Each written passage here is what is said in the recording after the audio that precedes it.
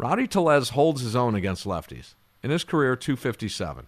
257 lefty-lefty is a really good batting average. Over the top good almost. Okay? So let him play against lefties. I think he might be, I don't know. I can't see that Rowdy Tellez would be very happy about that.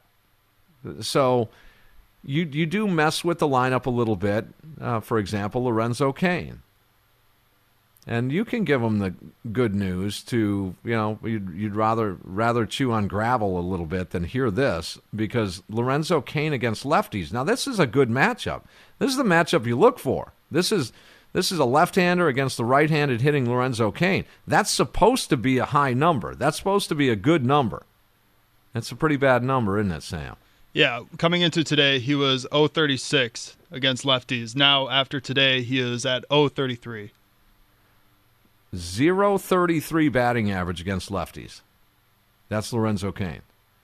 Or would you want somewhere in the configuration to get Rowdy Tellez at bats lefty-lefty?